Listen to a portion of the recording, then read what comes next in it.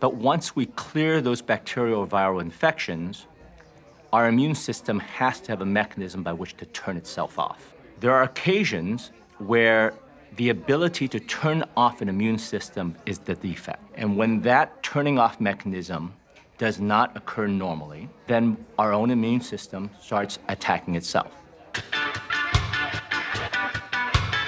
I'm Jane Grogan, and I'm a scientist. I've been at this for more than 20 years now, and I think perhaps the only thing better than doing science is talking about the science. Lucky for me, I work in a place where I am surrounded by some of the brightest minds in research. However, there's usually not much time to just sit and talk. And that's why I'm so thrilled to be hosting this podcast. I'm going to step away from my lab today and chat with a colleague about some of the cool stuff we're working on, especially as we try and link these discoveries to new investigational medicines. So grab your favorite drink, get ready to unlock your science brain, and join us for Two Scientists Walk Into a Bar, a podcast for biotech geeks and the people who want to hang out with them.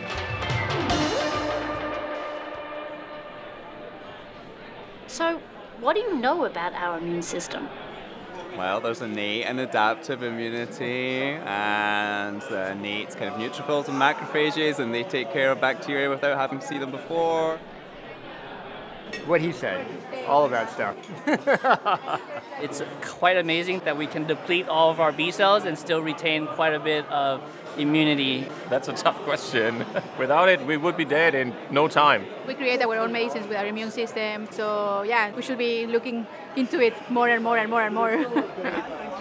Oh, good answers. I think we had some immunologists that snuck into that bunch. Welcome to the final episode of Season 2 here at the bar. We've had a lot of discussion on this podcast series about the immune system, how immune cells communicate, traffic along connective tissue, and invade tumours. In this episode, I want to take a step back and ask a simple question. What is the immune system?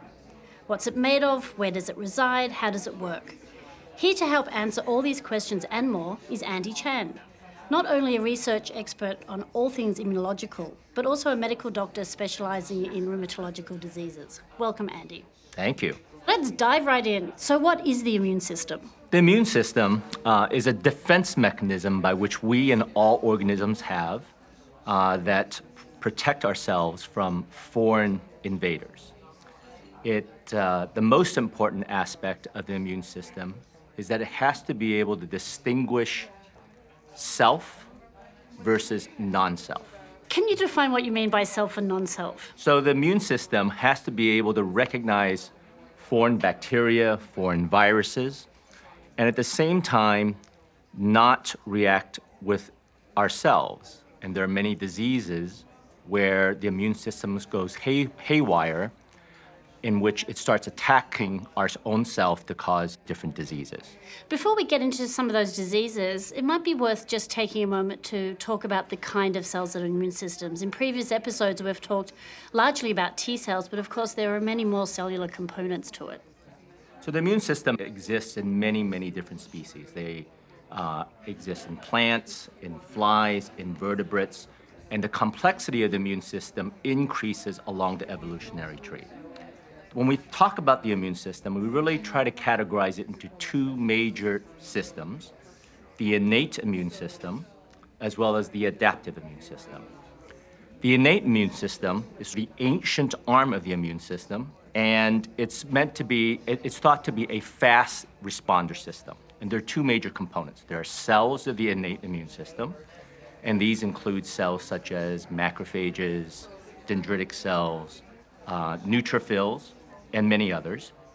And these cells express on their cell surface or inside their cells sensors that can detect bacterial or viral RNA, DNA, proteins, lipids, and when they get activated, those sensors then activate the cells to initiate this innate immune response. And the second component, aside from cells, that make up the innate immune system are proteins. There are proteins in our blood that also can recognize foreign bacteria and can actually directly kill the bacteria. So this is the complement system. This is the complement system. Now, as opposed to the innate immune system, we also have the other arm of the immune system called the adaptive immune system This is thought to have evolved about 500 million years ago. It's not in invertebrates, but first developed in the jawed fish.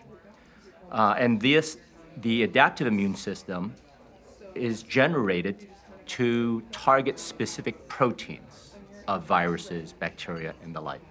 There are the adaptive immune system cells called lymphocytes. These are the T cells, B cells, and the like.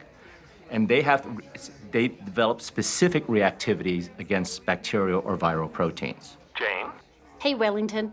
as an immunologist, do you study the adaptive and innate immune system, or do you focus on one? It's impossible to study one without the other because they're both so totally linked together. So the innate system is more generic. It's an immediate response to an invasion. It's kind of like an alarm system. An alarm will set off a response and an inflammatory reaction. This inflammatory reaction is really important for instructing and shaping the adaptive immune response. The adaptive immune response, like the T cells and B cells, come in as a second wave to fight that invading pathogen. And it takes longer because the adaptive system develops specificity. So rather than just being a general reactive response to a cut, a wound, an infection, the T cells and B cells create specific recognition of the invading pathogen. And this is why we can also develop immunological memory. Those cells then remember that particular pattern that they're recognizing, and they can be called upon when you get the infection a second time. So the innate and the adaptive immune system, Andy, how do they interact with each other? Yeah, so while I've spoken that these are two different arms of the immune system, the innate and adaptive immune system actually have to communicate with each other to mount a normal immune response. So again, the innate immune system is the very rapid immune system. So for example, dendritic cells will see viruses. They will take up viral particles, and then talk to the adaptive immune system by presenting these viral proteins on the surface of the dendritic cells that activate specific T cells that recognize the viral proteins that are then presented on a set of proteins called the major histocompatibility complex on dendritic cells. It's like the innate system is instructing the adaptive immune response to indicate its size, shape, and recognition. Absolutely. So the dendritic cells actually primes the adaptive immune system initial response. And then the adaptive immune response then goes on to expand itself so that it can now provide adequate protection against the viral or bacterial protein. But both arms of the immune system, the innate immune system and the adaptive immune system, are required for us to maintain normal health. What happens when the immune system goes wrong? The way I think about it is that there are two different ways by which the immune system can go wrong. So there's on one hand, one extreme, deficiencies of the immune system. So for example, just talk about deficiencies in the innate immune system. So if you have a deficiency in these receptors that I talked about earlier, these pattern receptors, then individuals with these defects actually have increased susceptibility to infections to bacteria, viruses, and other organisms. Because they can't unleash this rapid first immune response. Absolutely. So there are children that are born with, either the absence of these particular receptors or even in the machinery that these receptors activate. And these children can actually die from very severe infections. Could you give a couple of genetic examples? There is an enzyme called IRAK4, and if kids are born without IRAK4, they suffer severe bacterial infections of the skin that causes cellulitis, of joints that cause septic arthritis. They can have infections of the brain causing meningitis, bone osteomyelitis, as well as other organ abscesses. But this is very specific to that because those kids do not have susceptibilities to viral, fungal, or other parasitic problems. So it's a very, very specific defect in the immune system. A second example is that there's a type of innate cell that's called a natural killer cell. Natural killer cells are very important in killing virally infected or malignant cells. There are patients that are born with no natural killer cells, and these patients suffer from very severe or disseminated viral infections such as herpes viral infections, chickenpox pneumonia, and about a fifth of these individuals actually will develop cancers that are related to viral infections. And then in terms of the adaptive immune response, there are genetic deficiencies that are associated with disease susceptibility as well. Absolutely. Such as SCID syndrome. So with severe combined immunodeficiency, these children have no T cells or B cells, and they get very severe infections during the first year of life with severe bacterial, viral, and fungal infections. And if they're left untreated, they typically will die in the first year of life. So a good example actually is the bubble boy. He had a defect in one of the proteins that are required for T and B cell development. But then there are also acquired deficiencies. So HIV is a great example where upon infection, infected individuals get a deficiency of the T cell compartment. Conversely, you can get B cell immunodeficiencies. There is an enzyme that's called Bruton's tyrosine kinase. This enzyme is very critical for the development of B cells. And there are males that are born with defects or mutations in the BTK enzyme that have no B cells and hence no plasma cells and no antibody. And these individuals need to be treated either with lifelong monthly gamma globulin replacement or in more severe cases with bone marrow transplantation. Jane, it's always challenging to hear about genetic conditions that affect people, particularly when the onset is at birth or in childhood. Can you talk about the difference between the immune system in a child versus in an adult? I think the genetic conditions that often result in aberrant immune responses, such as the SCID defect, points to how critical the immune system is underlying our life and our well-being. And this is both in children and adults. Unfortunately, with some of these genetic diseases, they manifest themselves in children. A child, when it's born, doesn't have a memory immune response as we do as adults because you need to generate this memory. And so children are facing diseases and infection all the time. You know, you drop your kids at daycare and they come home with snuffles. And all of this it helps to promote and develop a robust immune response. So when a young child can't deal with all those snuffles and viral infections, it can be debilitating and in some cases life-threatening. It might be worth at this point just taking a step back and thinking about what sets a normal immune response. And perhaps we can think about this in terms of the genetic requirements, the environmental requirements. We talked a little bit already about what happens with the immunodeficiency of the immune system. We talked a little bit about that. Now, when we get infected, the immune system gets activated, but once we clear those bacterial or viral infections, our immune system has to have a mechanism by which to turn itself off. Otherwise, all of us become large lymph nodes, right? And so there are occasions where the ability to turn off an immune system is the defect. And when that turning off mechanism does not occur normally, then our own immune system starts attacking itself. So I'll give you a very straightforward example. It's probably one of the best examples of post-infectious complications of autoimmune disease, and that's rheumatic fever. So when children or adults get infected with strep throat, we actually generate a very robust immune response and in part an antibody response against the group A streptococcus. And once we clear that, usually everybody is fine because we turn off that particular immune response. But in a subset of individuals, those antibodies that bind group A strep and clear group A strep go on to bind proteins that are in the heart muscle and the heart valve, and that causes rheumatic heart disease. The similar other proteins are also expressed in the brain, and these anti-strep antibodies can also cross-react with proteins in the brain to cause a variety of different movement disorders.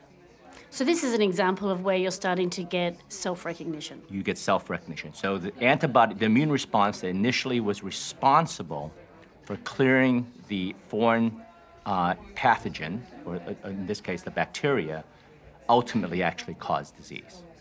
Right? And hence, you have to then treat a lot of those individuals with medications that actually then suppress the immune system.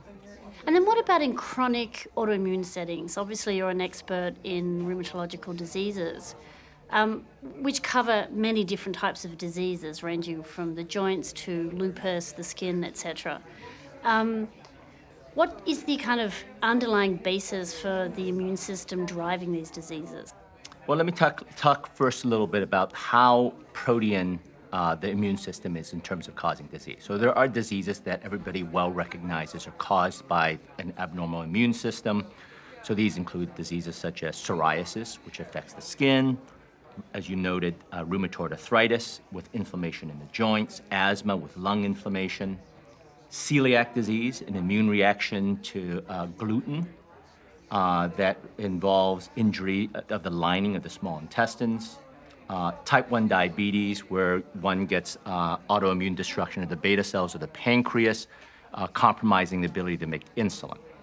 So these are well recognized. Over the past decade plus, there are many other diseases that are now well appreciated to be also immune in nature. So these include atherosclerosis, where lipids and cholesterol accumulate in the macrophages, the cells of the innate immune system, to form plaques and blood vessels. There's a huge growing body of literature now showing that Alzheimer's disease also has an immune component. These are activated microglial cells that reside in the brain. These are the equivalent of the brain-resident macrophages. And even high blood pressure. In high blood pressure, there's evidence that there are a variety of different immune cells, macrophages, as well as T and B lymphocytes that accumulate in the kidney and the blood vessels that may regulate the tone of the blood vessels. And there are likely many, many more diseases that we will come to appreciate in the near future that are actually manifestations of an abnormal immune system. Now, unlike the severe immunodeficiencies, where we talked about, these are primarily genetic deficiencies that usually typically present in the first year of life. These autoimmune diseases, most of them that we've talked about, really take years to develop, okay? And in many cases, decades. For example, in rheumatoid arthritis, the typical age of onset is in the 4th to the 6th decade of life. And hence, in these diseases, there are many factors that contribute to actually whether somebody actually develops clinical manifestations. And as you suggested, the way I think about it, there are at least 3 major components. The first is a genetic component. There are differences in our genetic makeup, in our DNA, and those will affect how powerful our immune system is. The second are environmental factors, and we can talk a little bit more about this. And the third one, of course, are hormonal influences. Jane, are these factors that you guys are talking about some kind of baseline way of thinking about the immune system? We've been talking a lot about, for example, innate and adaptive immune responses as these kind of fixed boxes that interrelate with each other. And this is very true. But they're also influenced by many other things than just each other. Within a given person, how old they are, what kind of genetics they have, what kind of bacteria is in their gut, previous exposure to infections, even exposure to sunlight or other medicines that the person may be taking, can all influence the level at which the immune system gets triggered. And we don't know all the rules for that, but this is what we're trying to understand. So these are like multiple factors that feed into kind of an immunological set point. Yes, let's talk about a disease that's called systemic lupus erythematosus. It's a classic autoimmune disease. It's what we call lupus for short. So lupus is a systemic autoimmune disease in which a patient's immune system begins to attack their own healthy tissue. So they can attack the skin to cause rash, joints to cause arthritis, cause kidney failure. They can attack the brain to cause seizures, mood disturbances, and strokes. Lung to cause inflammation as well as hemorrhage. and blood vessel inflammation that affect many, many different organs. Of importance is that lupus patients all present differently. All right, so some individuals who just have skin and joint involvement, whereas other individuals might have brain or other major organs involvement. The cause of lupus is unknown, but it is likely there are many different causes. So I want to use lupus to highlight how the three different buckets I described, genetics, environment, hormonal influences, affects the development of lupus. So let's begin with genetics. In the general population, the risk for lupus is 0.1%, so 1 in every 1,000 individuals. First-degree relatives have a 20-fold greater risk. So implicating genetics. But the concordance between identical twins is only about 30 to 50%. So it can't just be genetics. So it cannot be just genetics. And in fact, twins might well have almost the identical immunological abnormalities. So they might have these autoantibodies, but one twin will actually get clinical disease while the other one does not. So it's like there's a threshold or a point that is reached by one and not the other. That's right. So the second component that's known to contribute to the development of lupus is actually hormonal. All right. So here, 90% of patients with lupus are women. It's actually true many of patients with autoimmune diseases in general are female. Many are, but there are also autoimmune diseases where there's a predominance of male. So for example, there is a disease called ankylosing spondylitis where there's arthritis involving the spine as well as some of the peripheral joints. And in that disease, 90% are actually men. So how hormonally driven are these? So let's go back to the lupus example. So as I said earlier, 90% are women. If you take childbearing years, the ratio of female to male is about 10 to 15 to 1. But in patients with lupus in the pre-puberty age, it's only 3 to 1, female to male. And post-menopause is about 8 to 1. So women of childbearing years have a far greater increase risk in distribution for lupus. So there's a clear evidence, both in humans as well as in mouse models of lupus, that the estrogen to androgen balance is actually very important in dictating whether a patient will actually get lupus. In addition, there's some evidence to even suggest that the gender differences can affect the organs that are actually presented. So there's clearly a hormonal component in lupus as well as many other autoimmune disorders. And do we have an understanding of why this happens? Is this because of hormonal receptor expression? Is this because of different components of the immune system that are being activated? I think at this juncture, the data is not absolutely clear-cut that there's only one cause. It's known that the estrogen-androgen balance is extremely important, and it is well known that the estrogen-androgen balance has different effects on the immune system itself. So let me go to the third component, which are the environmental components. All right. So we know that there are drugs that actually can cause lupus-like illness. There's a medicine which has been used to treat hypertension decades ago, and also another drug that's used to treat cardiac arrhythmias. And it has been described that there are small subsets of individuals that do not have lupus, but when they take these medications, will get clinical syndromes that mimic lupus. They will get all the autoantibodies as well as many of the clinical manifestations. And when these medications are stopped, over time, those symptoms will resolve. But it is also known that there are other environmental factors that actually can trigger lupus, not cause lupus, but can trigger lupus. So for example, in patients that have lupus, we know that UV light can trigger lupus flares. We know that infections, such as Epstein-Barr viral infections, can trigger lupus. We know that exposure to silica dust can trigger lupus in patients that have this disease. And of course, a major question in the field then is how do these environmental factors actually trigger or cause lupus? And there are many, many different factors, but one of the very interesting areas and area of intense investigation is that while we know that the coding sequence of DNA can dictate the risk for lupus, there are also epigenetic changes that are induced by many environmental factors that change DNA methylation or change how histone proteins bind DNA. And these are heritable changes that can change the way that genes are actually turned off or turned on.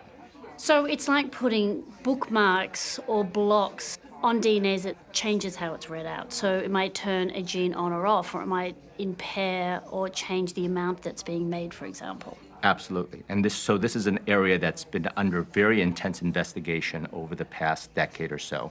And what's intriguing about that is how these epigenetic modifications are not just imprinted kind of environmentally in an individual, but these could actually be inherited as well. Yes, so the epigenetic changes, very interestingly, just like the DNA coding changes, are also inherited. So they carry along through different generations. So a lot more work is ongoing and needs to be done to further examine the underlying mechanisms by which these autoimmune diseases are manifested, both in the DNA side, epigenetic side, environmental causes, hormonal changes, and these will apply to all the various diseases we spoke about that may be mediated by the immune system. Jane, what are epigenetics and what are these epigenetic influences that you guys are talking about? Epigenetics is quite complicated, but a simple definition is it's a study of the biological mechanisms that turn genes on and off. So genetics, you think about the genes that encode DNA, and we know that this can differ between cells and individuals. That's why we look different from each other, and this is heritable. Epigenetic changes are also heritable, but they're not modifications or alterations in the gene itself. It's modification of how the gene is regulated.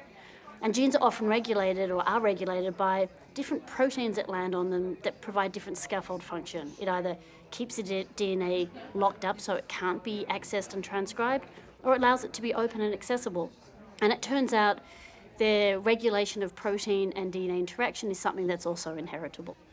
I mean, I think everything you've discussed really points to the complexity of diseases and the immune component underlying the pathogenesis of these diseases. Do you think that lupus, for example, just focusing on lupus, we're talking about this, is one disease, or whether the fact that you've got different manifestations in different organs really starts to represent subtypes of disease? And is that where we need to push towards understanding as immunologists? Yeah, so invariably, in lupus, rheumatoid arthritis, asthma, we know that these are just clinical syndromes that we define as a disease, but we know that there are many different causes. So, for example, now let's take asthma, we know that there is abnormality in constriction of the airway that results in a clinical symptom of shortness of breath, but there's evidence that there are different causes of asthma. For example, we know that a subset of individuals are really driven by IgE, which is an antibody that mediates allergic responses. We know there is also a subset that's driven by a T cell subset called Th2-mediated asthma. And conversely, we know there are individuals with almost the identical clinical symptomatology and severity that do not have high IgE levels and are not caused by Th2 cells. Whoa, Jane. Do you mean that two people could have the same disease, clinically speaking, and yet somehow be categorized or defined as having two distinct diseases? Is this like how you describe pathways feeding tumors instead of location in cancers? Often we bucket diseases into a name because they have similar clinical manifestations. This is true of arthritis and asthma. It's true of also cancers. We don't know with certain tumors where they're coming from and then what are the triggers that are setting up an immune response. And it may be in some tumors that this will be the same, but it may be in others that this is very, very different. You can take a tumor like non-small cell lung carcinoma, and if you look across tumors in different patients, you can find some that don't have any immune cells in them, some that have immune system trapped on the outside, and some of them have loads of immune cells inside them. And we don't know if that's the tumor's way of reacting to the immune system, or if there's something inherently different about the immune system that's making the immune system stop and start in different places. You know, one thing that I've really learned in studying these different diseases is it's very important not to get trapped by the assumption around the disease and always try and understand the underlying biology, because you can uncover new pathways and perhaps a better understanding of a disease subtype. And if we can break disease down into these subtypes, surely this allows one to probe for ways in which one could clinically go after some of these diseases. Absolutely. So in each one of these clinical syndromes that are caused by multiple different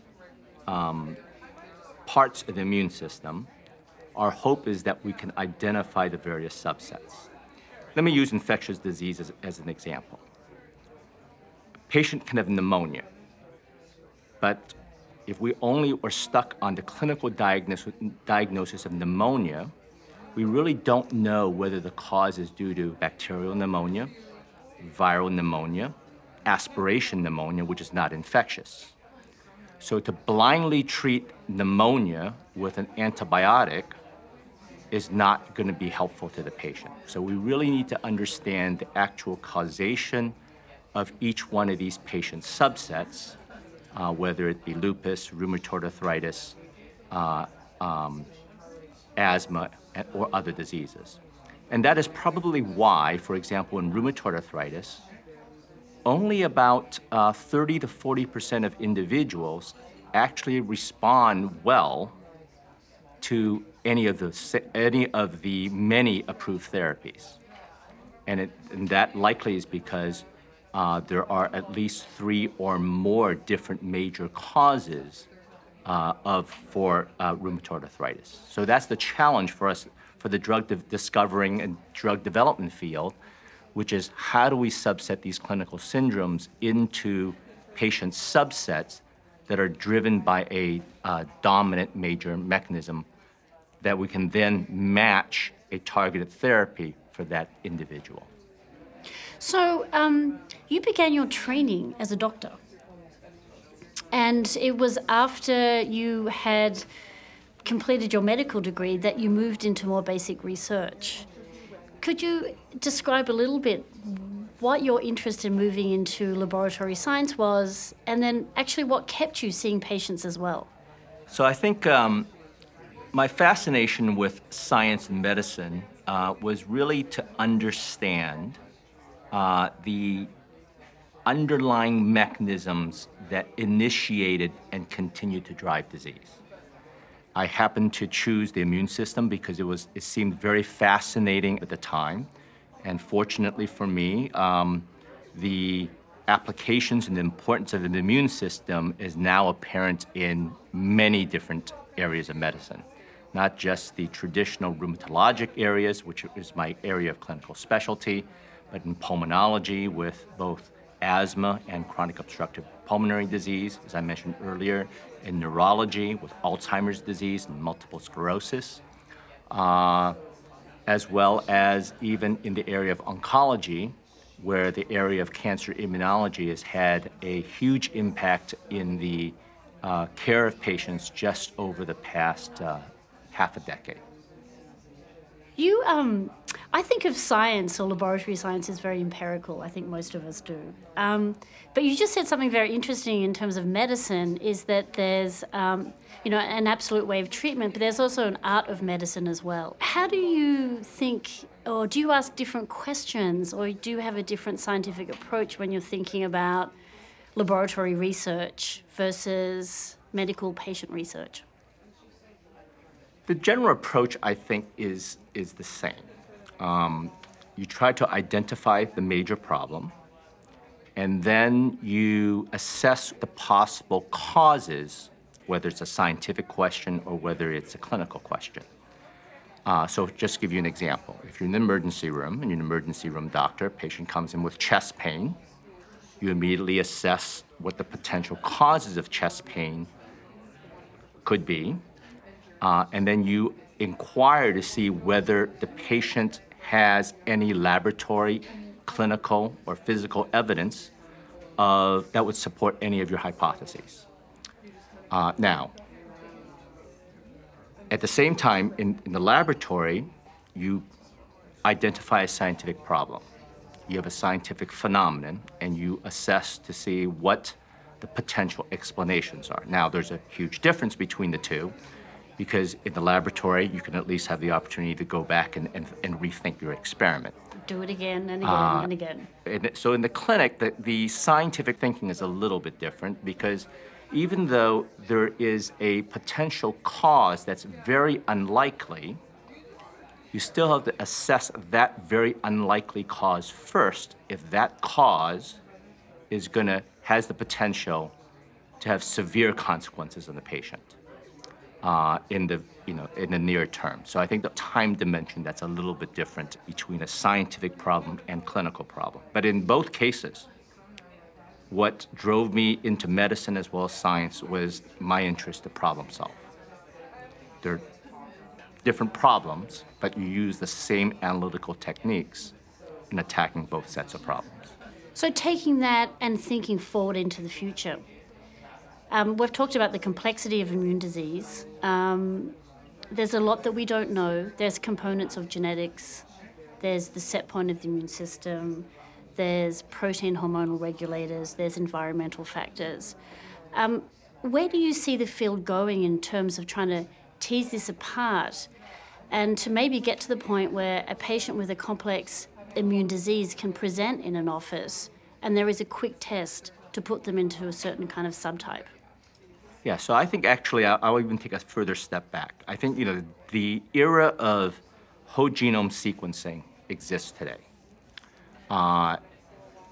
Folks are getting their DNA analyzed day in and day out. We don't necessarily know quite today what to do with all the information, but I foresee that in the near future that will become reality. That when you sequence your own genome, you will know what your potential risks are going into the future. That's the genetic component. Then complex to whatever the environmental exposures that you have, whether it be that you live in an area with very intense UVA and UVB sunlight, whether you're a smoker, other environmental aspects that one should be able to determine what the actual risks might be in terms of developing age-related macular degeneration, of developing Alzheimer's disease, and many others. Now, so that's sort of the preventive health kind of envisioning of where the future of medicine lies. Once patients get disease, because of the already existing and undoubtedly further sophisticated tools that will develop, we should be able to have a far better idea of the potential causes of a disease from a molecular and cellular aspect in a given individual. And once we understand better what the major drivers of that disease is, we should be able to match that to a targeted therapeutic. I'd like to go back and ask another question. Why can't we treat a chronic disease easily with something that we would treat an acute inflammation with? Why does the chronicity continue? Well, that's a great question. So I don't think we really have a good idea of why, despite effective therapies, a disease continues. If we have a better idea of what are the initiators of disease or the continual instigators of disease or to propagate the disease, that might allow us to actually have more truly disease-modifying therapy. You can understand the initiators of the disease and have a therapy that can abrogate that particular event, you might actually have a far better long-term outcome without any immunosuppressive therapy. So there are many things that, there are many ideas that the field has of how to sort of restore that sort of homeostasis in the immune system back to the normal checkpoint. And these are areas of intense investigation in diseases such as type 1 diabetes, in celiac disease, in multiple sclerosis. So a lot of these treatments that you've been discussing and are being used in the field are monotherapy, or they're put in combination with very limited other therapeutics, which is kind of quite different when you look at oncology, for example, where you get a lot of combination therapies targeting multiple nodes. Why this difference, and is that something that will change in the future? Yeah, at present, the combination therapy has been challenging, for example, so that if you inactivate one part of the immune system, you're marginally compromised. But when you begin disarming multiple arms of either the adaptive or the innate immune systems, you will now substantially increase susceptibility to infection. So in part, we have to ensure that we have to find the right combination of targeted therapies which will be safe and will provide additional therapeutic benefit. Of course, that's really important to remember when treating chronic diseases. It's one thing to increase your toxicities if you can manage them for a very short time period.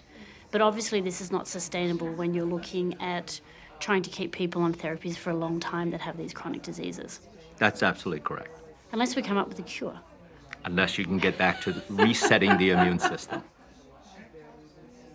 So a bit of a Star Trek question. 10, 20 years out from now, where do you think we'll be, and where do you think young budding scientists out there should look to or push to in their own research? Well, I think all of them should be immunologists. Well, I agree with that. But I think, the field is evolving very, very rapidly. Okay, and just thinking about what's happened in medicine in the last 10 to 15 years, one would not have predicted the ability for us to be able to do whole genome sequencing in 72 hours or less at this very reasonable cost. So I think it's hard to speculate what technology might exist in a matter of even 10 plus years. But I really do believe that, the things that we talked about, that the aspects of sequencing one's own genome, looking at certain types of biomarkers, depending what one's own genetic risks are, will come to fruition.